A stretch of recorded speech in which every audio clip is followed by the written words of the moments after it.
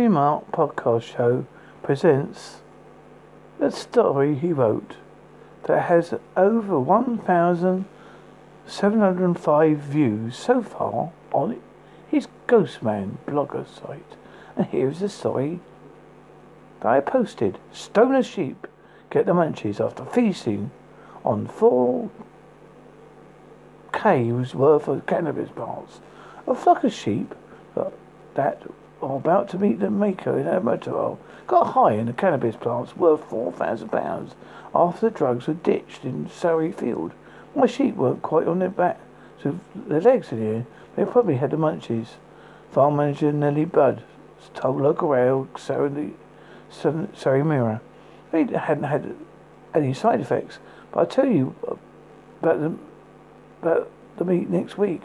A stash of marijuana plants, with each roughly 3 foot tall, were dumped at the edge of the Fanny's farm in Middle Edge Lane. A paper-boarded Bud's shop was just 200 yards from the drugs where fly tipped apparently. Police told Bud that cannabis had a street value worth of 4,000. She added, my sheep, being inquisitive, had an interesting feast on it. She said, at first I thought it was someone's hedgerow rubbish. I went to get the bags so the sheep wasn't eating black plastic. But when I got there, I realised that it was a form of herbal cannabis plant. They were very strong in scent. Bud said she was puzzled by how plants came into the field. Expected that someone should have made a detour off the highway to offload the drugs. The stone sheep, meanwhile, instantly wandering around really slowly, and feeling a tad bit paranoid, while searching for a massive chocolate bar and a family-sized bag of crisps, man.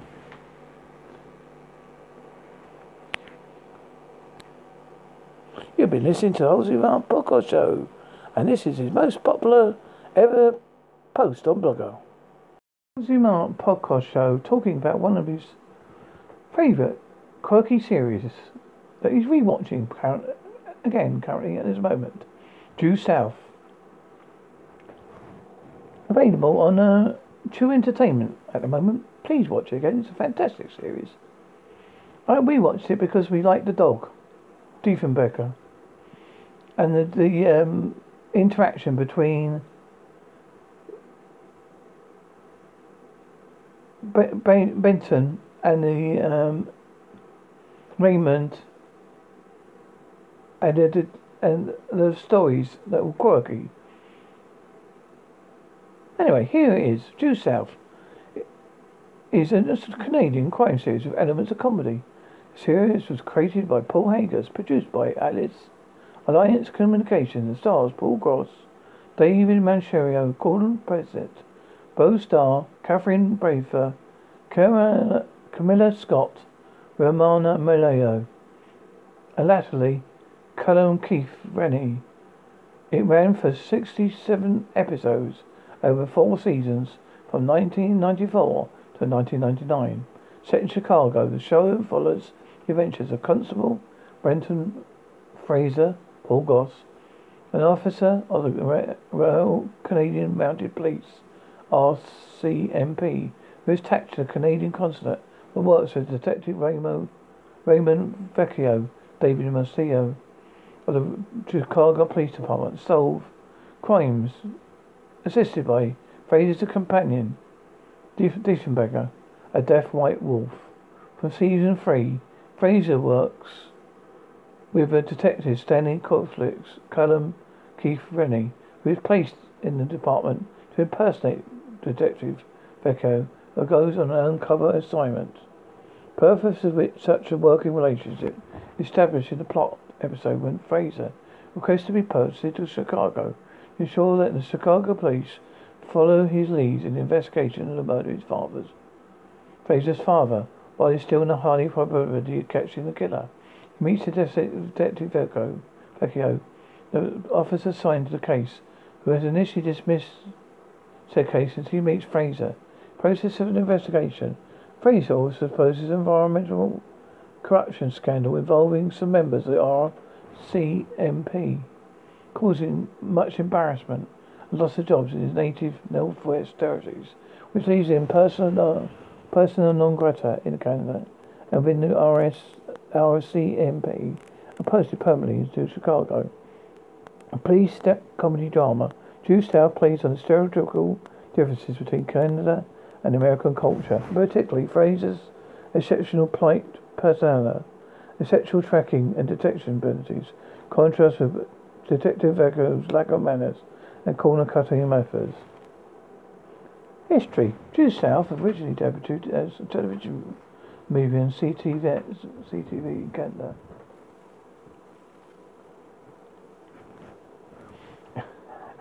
And CBS in the United States. After higher than predicted ratings, Due South was turned into a continuing drama series in 1994. It was the first Canadian main series to have prime-time slot on a major U.S. network. However, CBS moved its time slot curiously after its first season and even preempted it with other programs, so maintaining an audience was a challenge.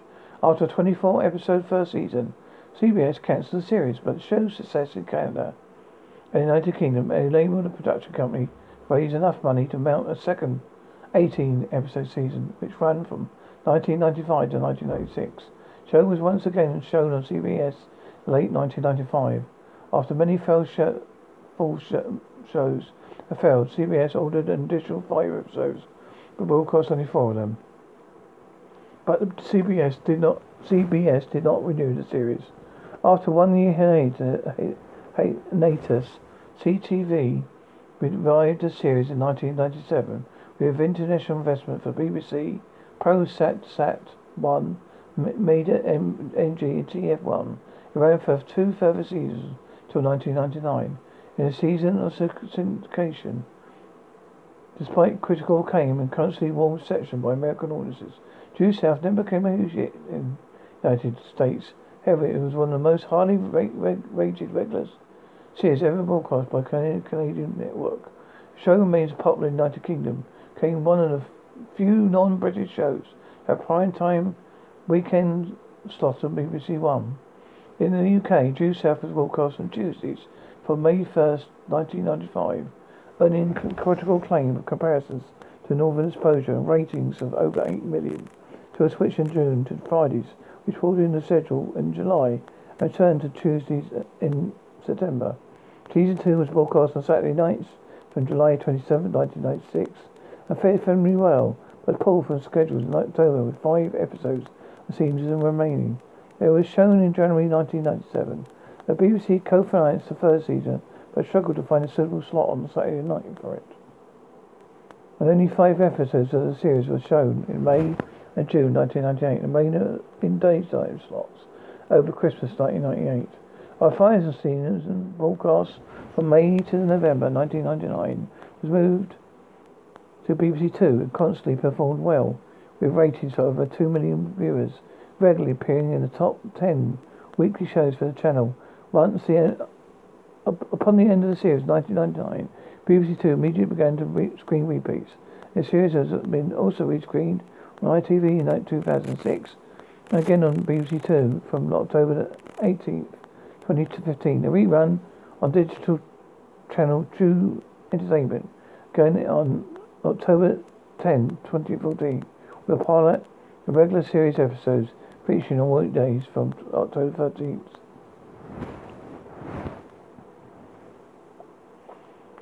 Story overview. Premise of the series centers on Royal Canadian Mounted Police Constable named Brenton Fraser, who travels to Chicago to solve the murder of his father.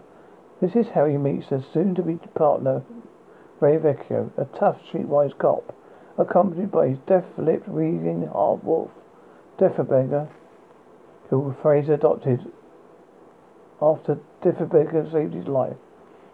The investigation leads Fraser to undercover plot of a company building a dam that is slowly killing the environment.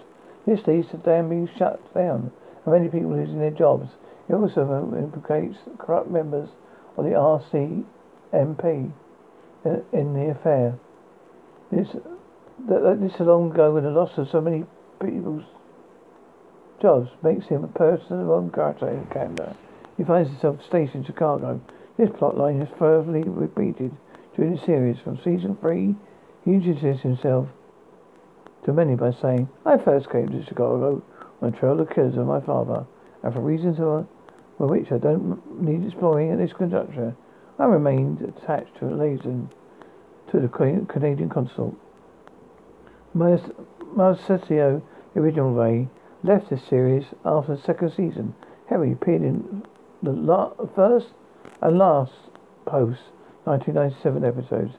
His placement was Callum Keith Rennie as Stanley Raymond Caliphysics, detective who was under orders to impersonate Vecchio until the real Vecchio was uncovered. Monsignor did return to the series finally, in which Vecchio returned to Chicago to break up a weapons smuggling ring, eventually run off to Florida with Caliphy's ex-wife, Stella. Also in the episode, Brendan and his father's ghost finally solved Brendan's mother's murder, resulting in Fraser seeing his departure to join his wife. The series ends with Brendan and Cosette in search of the graves of Franklin expedition, immortalized in the Canadian folk style Northwest Passage, which Paul Gross sings in the episode.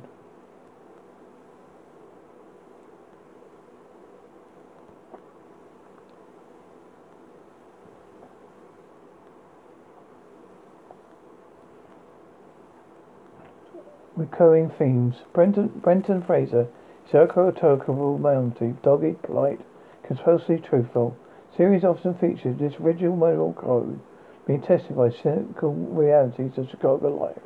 Being openly polite, Fraser's best known short quotes for "thinking kindly," he found himself in trouble, or understated "oh dear," which faced with contrary circumstances from other characters.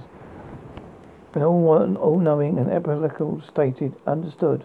More unusual is a psychopathic knowledge of trivia attributed to his grandparents, having been librarians, and to a range of uncanny skills abilities.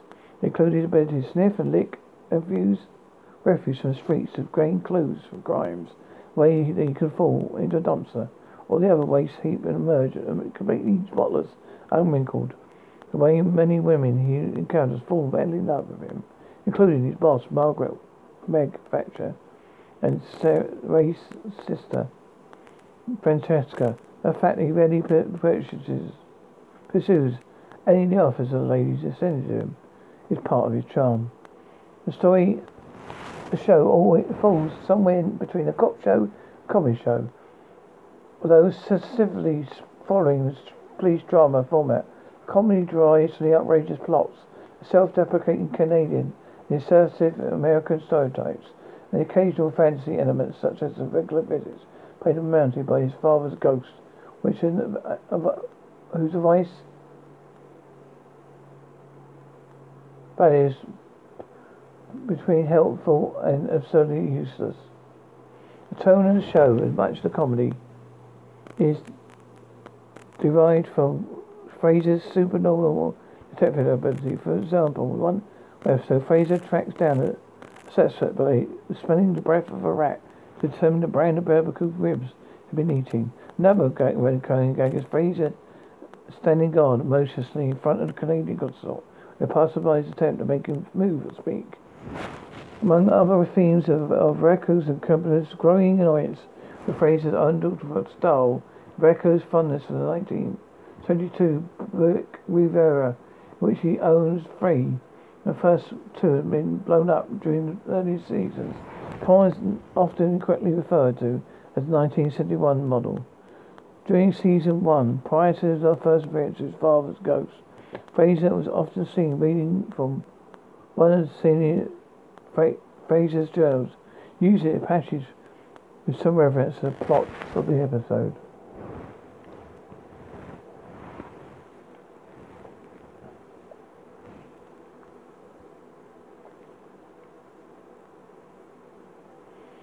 Hi, this has been the Holsworthy podcast show. I have been talking about the TV series Due South. Mark podcast show presenting one of the most popular interviews he did whilst doing his Mark Anthony Rains Presents blog. And this is about Camcussion. Camcussion. What inspires your music? Cool audio clips, movies or documentaries, often inspire my tracks. Social and undeniable. On my forthcoming LP, inspired by Stanley Kubrick's Path of Glory, who speaks for Earth. On my DETUND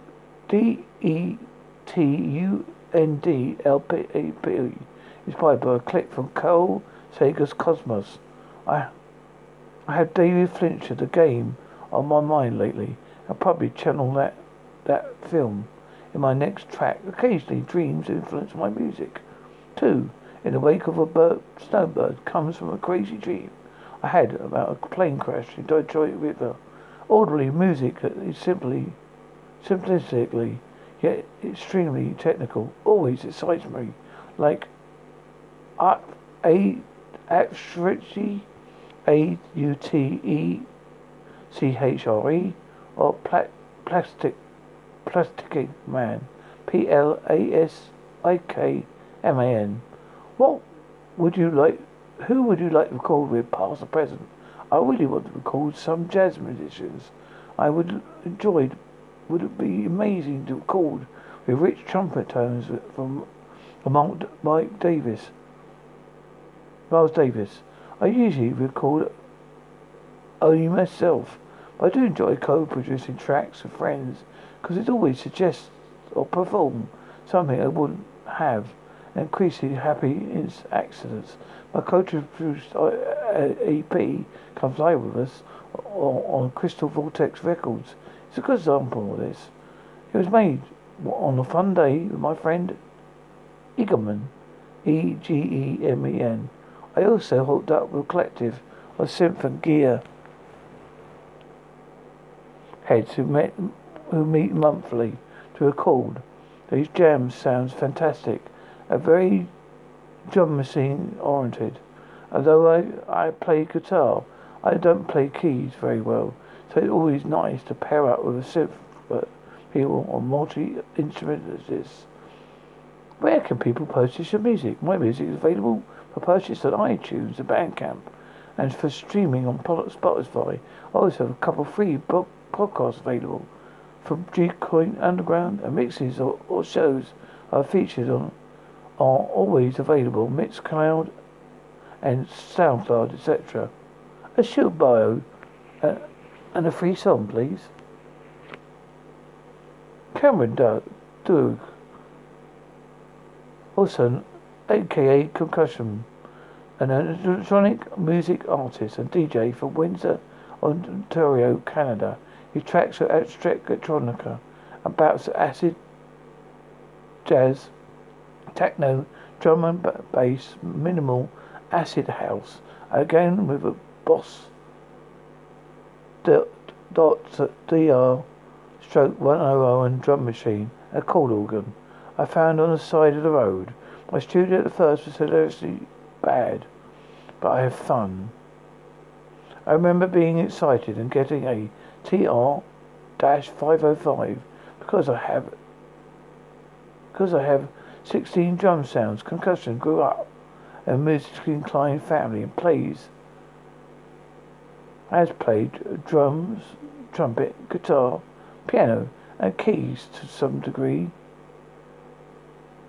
He currently utilizing turntables, drum machines, synths, DAWs, iOS applications to produce his tracks. It's awesome to see this explosion of music making apps for iPad. I can write the bones of an entire track everywhere. Large portions of it label me insane and freaky track FRETEK are written outside the apartment. His 4-length album, The Pieces Matter, is on Detroit Underground. The tracks range from acid techno to drum bass and more aberrant abstract IDM. The album also features the fantastic artwork of French designer Genevieve Genevie Gauchka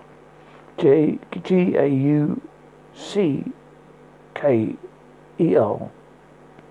Friend of Detroit Under Oath, Keno to Concussion is also co-host at Colo FM with The Neighbour on CJ Jazz FM in Windsor and Detroit for approximately 5 years, along with 2 LPs of Crystal Vortex. Concussion currently working release of the social of a local museum of skin and will include forthcoming compilation of Section 27 out of Scotland. You can find Concussion DJing playing live sets around his hometown and an occasional appearance in Detroit. His next set will be you can check out on Facebook. Places you can find his music: SoundCloud.com/concussion CAMCUSSION www.mixcloud.com/concussion www.facebook.com DJ Concussion www.instagram.com Concussion www.twitter.com Concussion. Links to DJ's album: https://defund-bandcamp.com-album All the Pieces Matter. https://open-spotify.com/album/28p WWAX capitals U small letter HMY77K X small letter FU small N capital. https://iTunes apple.com-cgb-album-all the pieces matter 992-705-0337. Free release EPs. https://www.crystalvortex.ca release HMML release equal CVR022 https://www.crystalvortex.ca release.html release equal CVR05. Compilation appearances. https://defund.bandcamp.com-track-w-duck https section 27.bandcamp.com-track-fittrek https://museum of skin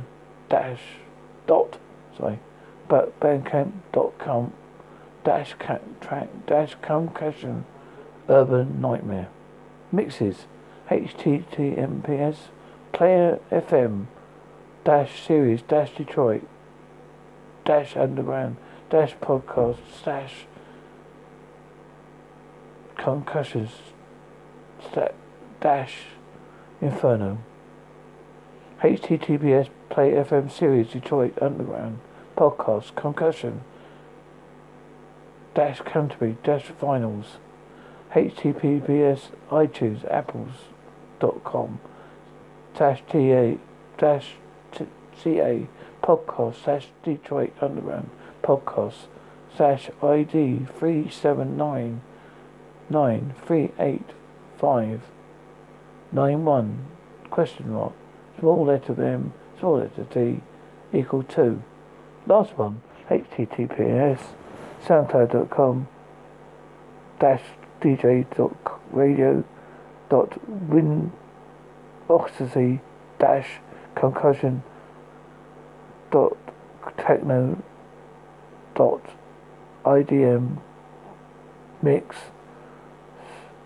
dot djwec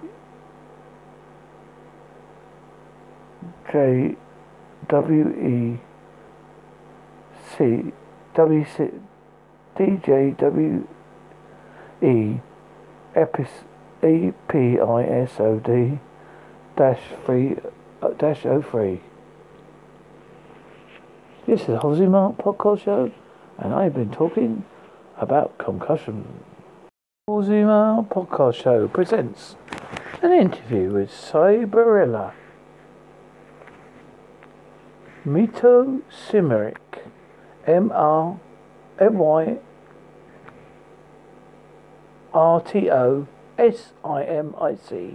a UX and UI designer, illustrator, painter. In her spare time, she's from Greece and she makes monsters. How did you get interested in digital art and making crazy monsters? Mato, it all started when, in the early years of Greece, at the communist crisis, a bunch of friends formed a mobile apps development design collective called Tarantola, TARENTOLA. We designed many educational games for children, but it seemed that adults also loved playing our games. At the time, I was designing a bunch of minimalistic 3D Tatashi Marari like birds for a mobile game called Make 24. And you know what happens when you start creating, right? You cannot stop. So I use these birdies along with other animals to create a series of illustrations where they interact in the 3D world, much like humans do, in published form, a free illustrated ebook. So I started experimenting further with 3D modeling in order to create a comic series involving creatures stories. These creatures turned out to be bunny-like and octopus-like cute, chubby monsters. Are your monsters often part of the very normal street scene or activity? How did you decide the setting there in each place? Moto, first of all, the general concept was to place a creature in photos I took during my visits to my friends and family abroad. The notion behind that was that monsters are trying to rule the world. They are everywhere, in Paris, Britain, Greece, etc. But they fail miserably because they become quite cozy with this world. So they visit museums even when they look creepy and eerie, and enjoy long walks and going on summer vacations, much like humans do. While sometimes their world integrates rather than merges with our own. The content of the photo led to the story behind the illustration. Nowadays, I simply took an urban landscape photo just because I knew a great story with monsters will spring from this image. Along with the making wonderful 3D creatures, you work on your web and mobile design.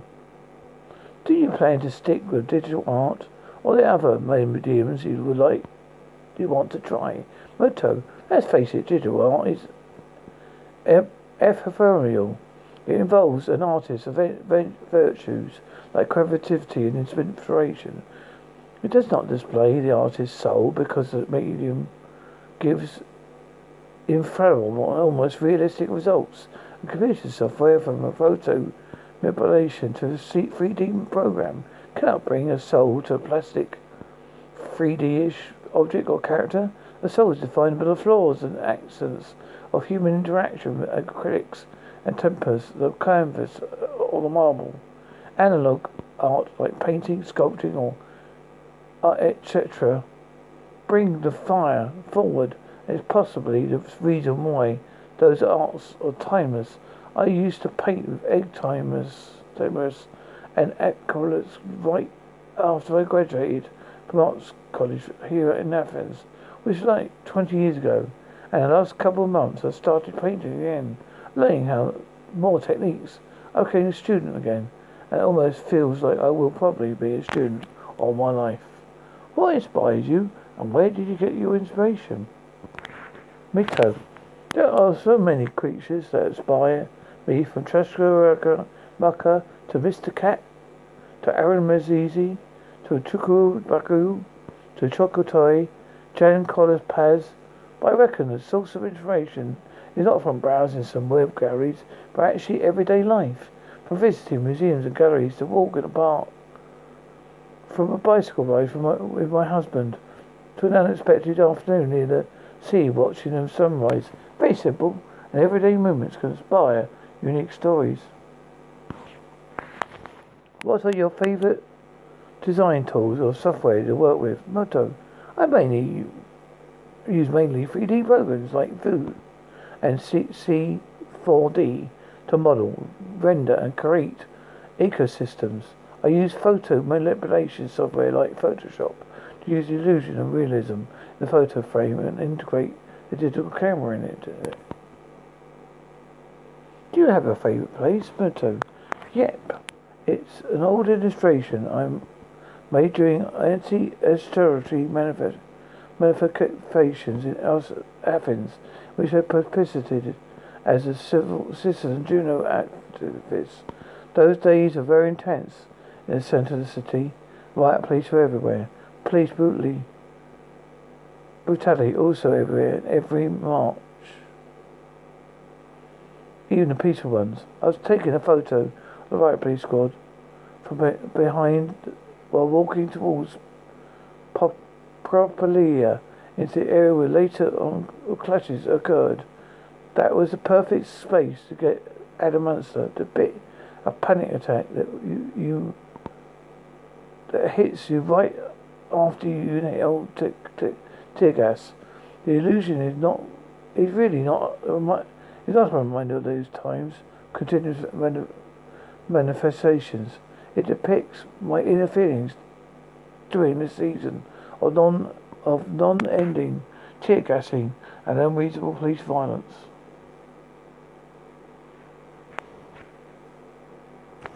What are your thoughts on social media and helps you hurt artists today? Specifically, can you share your thoughts on Illo? Murto. Social media, I suppose, are multi-tool tools such as Swiss Army knife. They can either be a medium to promote your work, or microblogging program, a cyber activism social tool, a way to exchange and share publicity, and most definitely a way to spread news seconds after the event. But there is a people that give character to the medium. So it is, in my honest opinion, a creator that thinks that Twitter or Facebook sucks. It's probably not the tool's fault, but how people use it. It's like 2001 Space Odyssey, where Hull is going bonkers. But it's not Hull's fault, it's humans' fault. Hull is a tool that's programmed by form a job, but humans never tested Hull in space, never saw how an AI entity will perform in space, and know the rest of the story. As an artist, I reckon that social media can become a window of inspiration. Artists usually interpret emotions stronger and differently from the rest of the world. So the refugees crisis that are happening in Greece, or David Bowie's death, or even Donald Trump's absurd rising from political to social to everywhere in life, to inspire and create social media and pretty fine tools to get that source of inspiration.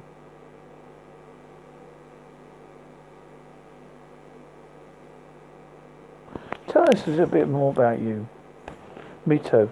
I was unemployed for more than 8 months now. Do you know how many employed with many 18-year-olds experience 1 BA and 2 MA degrees.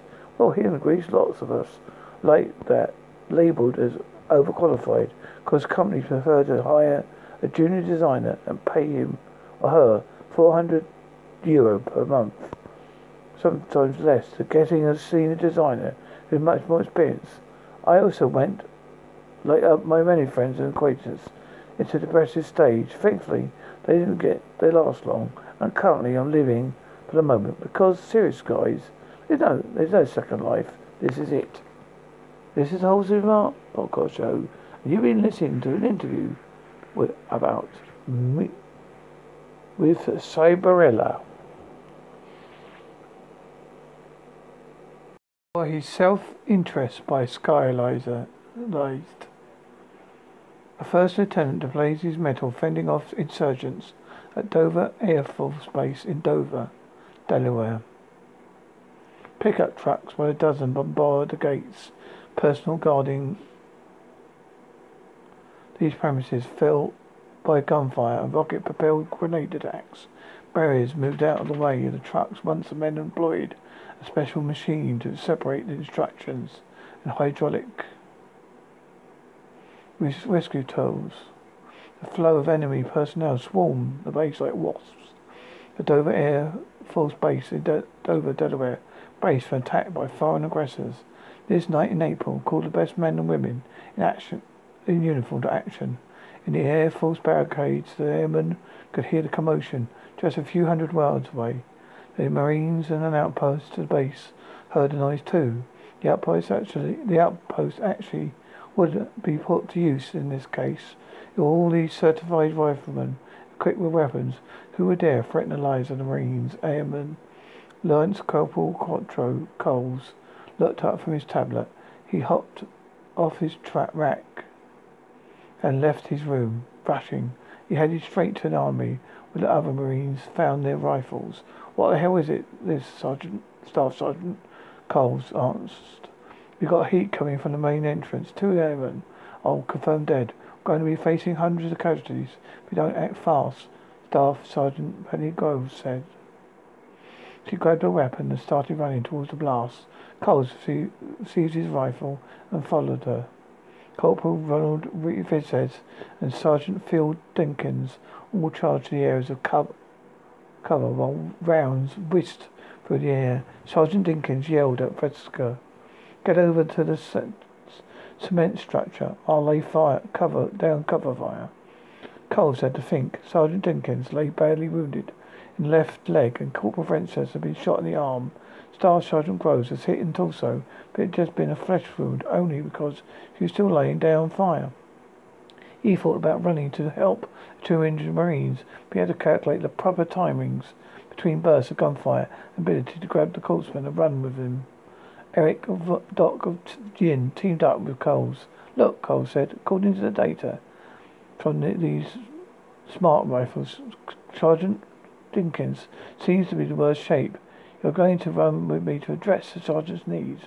Then we'll see about Vences." "You're bleeding," Doc Gin said.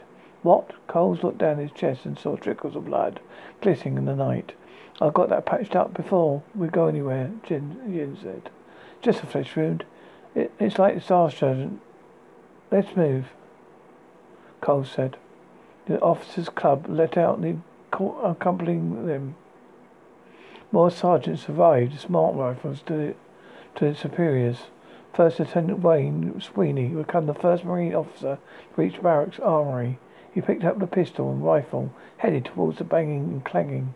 He reached where Coles and Doc Ginn had found good cover. The enemy still advanced. "Sir, we've got to get to those 3 Marines. Been hit." You don't look so untouched yourself, Lord Scarborough," Sweeney said.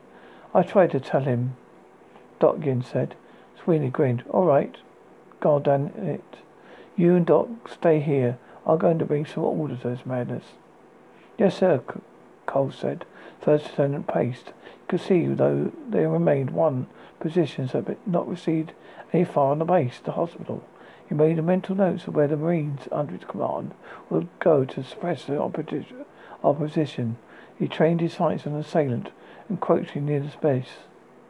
and dispatched him with one shot to the head. Let's go, God damn it, Sweeney said. First lieutenant and last corporal, the corpsman, all got up from their positions and journeyed over to the wounded Dinkins. Doc opened his kit.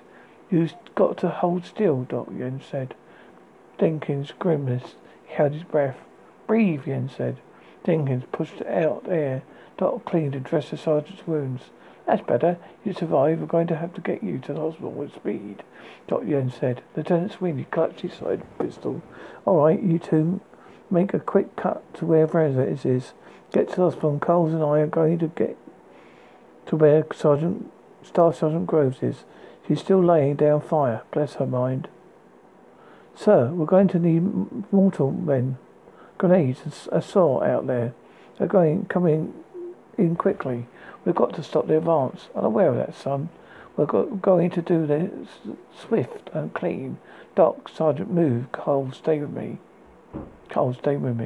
Lieutenant and Lance Corporal both found another form of cover, a car. You shouldn't let the doc dress your wound, Marine, Sweeney said. Coles smiled. I've been hit with worse before. It's just a flesh wound, I know. What does your smart rifle say? It reads there about 40 enemies. They're moving closer. We've got Marines and airmen both overpowering them. With a constant force. About 300 Marines and 900 airmen, sir. Sweeney switched back to his pistol and made the adjustments we found. He could fire night vision supplied by the optics on his firearm. He grinned. Emmy, that's many for the Air Force, huh? Who said Air Force men couldn't shoot? Lance Corporal Coles gave out a small chuckle, but felt the pain of grazed round. Doc's over there, helping Van Zes. Now, looks like Sergeant Dinkins is now going to continue. Let's try and advance out there, Marine. Yes, sir. The officer enlisted Marine. Push buttons on a smart pistol and a smart rifle, and spent lead down range and carbon into the air. Enemies dropped like stocks at the Wilmington Stock Exchange, Wise, in its weak market. Both of them found a rhythm. One would shoot while the other reloaded the magazine, the pistol, or the rifle. Once they came to the place where Penny had battled with just her own rifle, the two men took a break. It's good to see you, sir, Coles, Penny said, between gulps of air. What did out there is nothing short spectacular. Outstanding, Marine. Thank you, sir, Penny said. She looked at the Lance Corporal Coles. Look, like we each took a bullet across our bellies. Yes, Staff Sergeant. Then the sergeant leaped over the barrier. The three Marines had occupied. He shot Sweeney in the arm, and the round went through his breast. Sweeney withdrew his pistol with his other hand and knocked down the threat with one push of a button. You two stay back here and cover me. I'll be back with you two, both. I'm going to do that. A few more of those bastards, Sweeney said. But you're hurt, sir, Cole said. I was fine. You two fought back. You don't know. I was an ambassador, did you? The Staff Sergeant and Last Corporal looked on with pride at their officer. He reached a pulpit along one of the administrative buildings. He switched his rifle by way of information screen. He could detect there remained 5 different insurgents slithering up near him. The position between the barrier allowed him to lay down at exactly the precise time. He popped up and dropped rounds on all of them. Their bodies slumped. Sweeney removed himself from the barrier and found more airmen and Marines. Blood trickled in their wound. As he found more cover, he would blast every single enemy with expert rifle skills. The smart rifle just aided in data. Their own mobility, the weapon provided to be a boost in this desperate hour. Sweeney met up with the Air Force officer, Captain Gallagher, as he fired away at the insurgents. Ma'am, it's nice to see you're here. I got 2 Marines a few yards back, and they would like to seek some further medical attention. They've been fighting all night like restless. Let's say we knock out these last remaining vermin and get back to them, okay? It's on your word now, Lieutenant, but I think we're going to need a corpsman, Carlos said. Think nothing of it.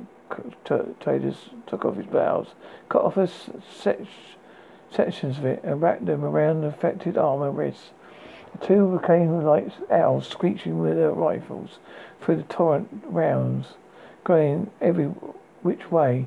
The cover remained significant, so they stayed behind a barrier for a good 40 minutes.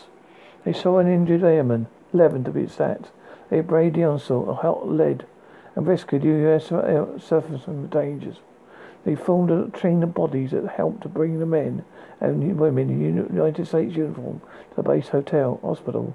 While Sweeney dragged a train of service members, Garland offered the brilliance of her rifles. As advance subsided, there remained even more Marines and airmen who had been caught, some bad ones, during the fight. Some had perished while others lingered, so the train consisted of 21 live service members. Sweeney struggled with the weight. His god arm allowed him to continue with the train. He built up force, and the others were less wounded, struggled right along with Sweeney. A firing finally ceased. A quiet that hung in the air made us spookless for the train of bodies and minds linked together in pain, anguish, sentiments of relief. A cheer rose up from around the base. Bodies lay about the base and fire burns. But the worst seemed to be over for the Marines and airmen of the Dover Air Force Base. The hospital again inundated with wounded. Also processed the dead. Dr. Yin worked on two personnel at one sometimes. The officers' surgeons found new ways to stitch up and heal mangled bodies and dress their minds of the injured. For all of the commotion that had lasted throughout the night, this platoon of health had been left untouched by a single round or grenade. Lieutenant Sweeney sat on a chair while the doctor tended his arm. "You know, you're lucky that it just went in and out, Lieutenant," said Major Herbert Downing. "I say it's fortunate, sir," Sweeney said. The doctor smiled. Sergeant Dinkins received care for his leg and was laughing with Corporal Vendres, who stretched out his arm to allow the doctor to heal it. Staff Sergeant Groves stood outside of the hospital with an e-cigarette, pushing the vapour into the fading night sky. Once things had become relatively normal again, tension at the base between airmen and Marines eased. There became about a sense of camaraderie, renewed respect amongst the two branches. When it came time for awards to be announced for ranks to be given individually, Captain Sweeney, Sergeant Penny Groves, Sergeant Dinkins, Corporal Vendres, and Lance Corporal Coles all received the Purple Heart. Also, Captain Gore earned the Air Force Cross and a Silver Staff Medal. Staff Sergeant Groves received the Navy Cross, and Lance Corporal Coles received a Bronze Star Medal. Captain Sweeney's name became listed as laureate of Medal of Honor. For his heroics that night, Sweeney would be the first recipient of the upcoded code for citations. On it, he found that he selflessly, boldly fended off enemy fire, while also saving the lives of 25 Marines. Airmen, despite being injured himself, First Lieutenant Sweeney fought valiantly. His might and presence of mind produced a gallant display, despite his fellow Marines as well as airmen showed bravery also. His actions confirmed his boldness and efficiency of the human mind under duress with interpretatory coolness and egotism. First Lieutenant Sweeney reflected, employed intelligence and valor under extreme circumstances. His mettle permitted the lives of Marines and airmen to continue. He braved the enemy's advance even when fighting was his worst. With his self-interest regarding his fellow service members, he was granted the nation's highest military award and reflected upon himself and the highest traditions of the military corps and the United States Naval Service. Sweeney accepted the citation, and it was well within his mind. You've been listening to the Holsworthy podcast show, and I've been reading from His Self-Interest by Skylized. Hi, welcome to the Holsworthy podcast show. And today I'm reading extracts from David Walliams' new book called Fling. with illustrations by Tony Ross and is published by HarperCollins Children's Books. Available from the 21st of February 2019. Price $12.99. Hardback. This story of a child. This is a story of a child who had everything, but still wanted one more thing. Sometimes perfectly nice parents have children and monsters. Meet the Meeks. This is father, Mr. Morris Meek. His name suggests Mr. Meek is a mild-mannered man.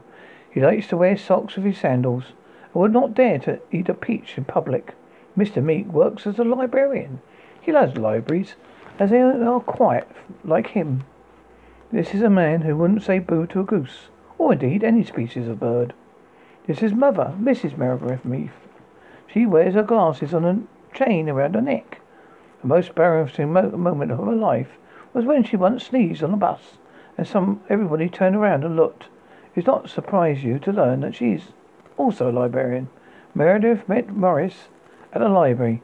They were both painfully shy, so they never spoke a word to each other for the first 10 years of working there. Eventually, across the poetry aisle, Morris and Meredith fell in love.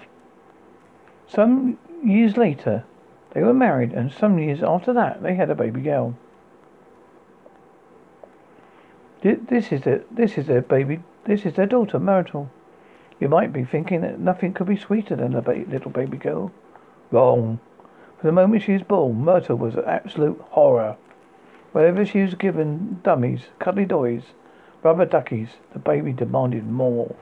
Myrtle's first ever word was more. She was uttered it every day she was born. It was more milk. Baby Myrtle was demanding, even though she was already guzzled a gallon. More was what the words the infant would say over and over again. More, more, more. Being meek by name and meek by nature, Morris and Meredith didn't dare stand up to their monster of a child. Whatever Baby Myrtle wanted, Baby Myrtle got. Her parents bought her baby daughter toys and more. Toys, even though she would instantly smash them to bits. Bish, bish, bosh. More, more, more.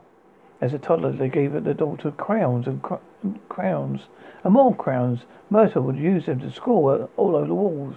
Scratch. Before snapping them in two. Snap. More, more, more.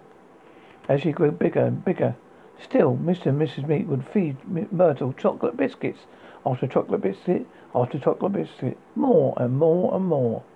Even though Myrtle would take great delight in spitting the crumbs back in their faces. Blurt. More, more, more. The years passed. Mrs. and Mrs. Meek secretly hoped their daughter was just going for a phase. But this phase was not the one that she ever grew out of. In fact, Myrtle's behaviour became worse and worse over the years. The nasty naughties turned into the outrageous ones. They followed by the terrible twos, the tremendous threes, fearsome fours, frightful fives. Came the sickening sixes and spiteful sevens. Then there were gracious eights and the noisy nines. Oh my word, they were noisy. Now 9, Myrtle would wake up her parents every morning by howling, wah, wah, I want a teddy bear.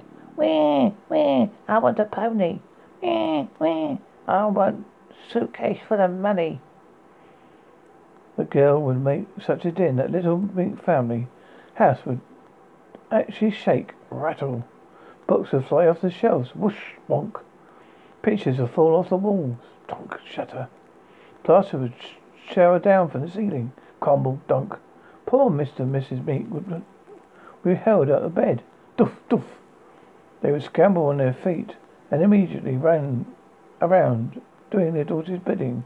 They gave Myrtle everything, but everything was never enough. Oh no, the girl wanted one more thing.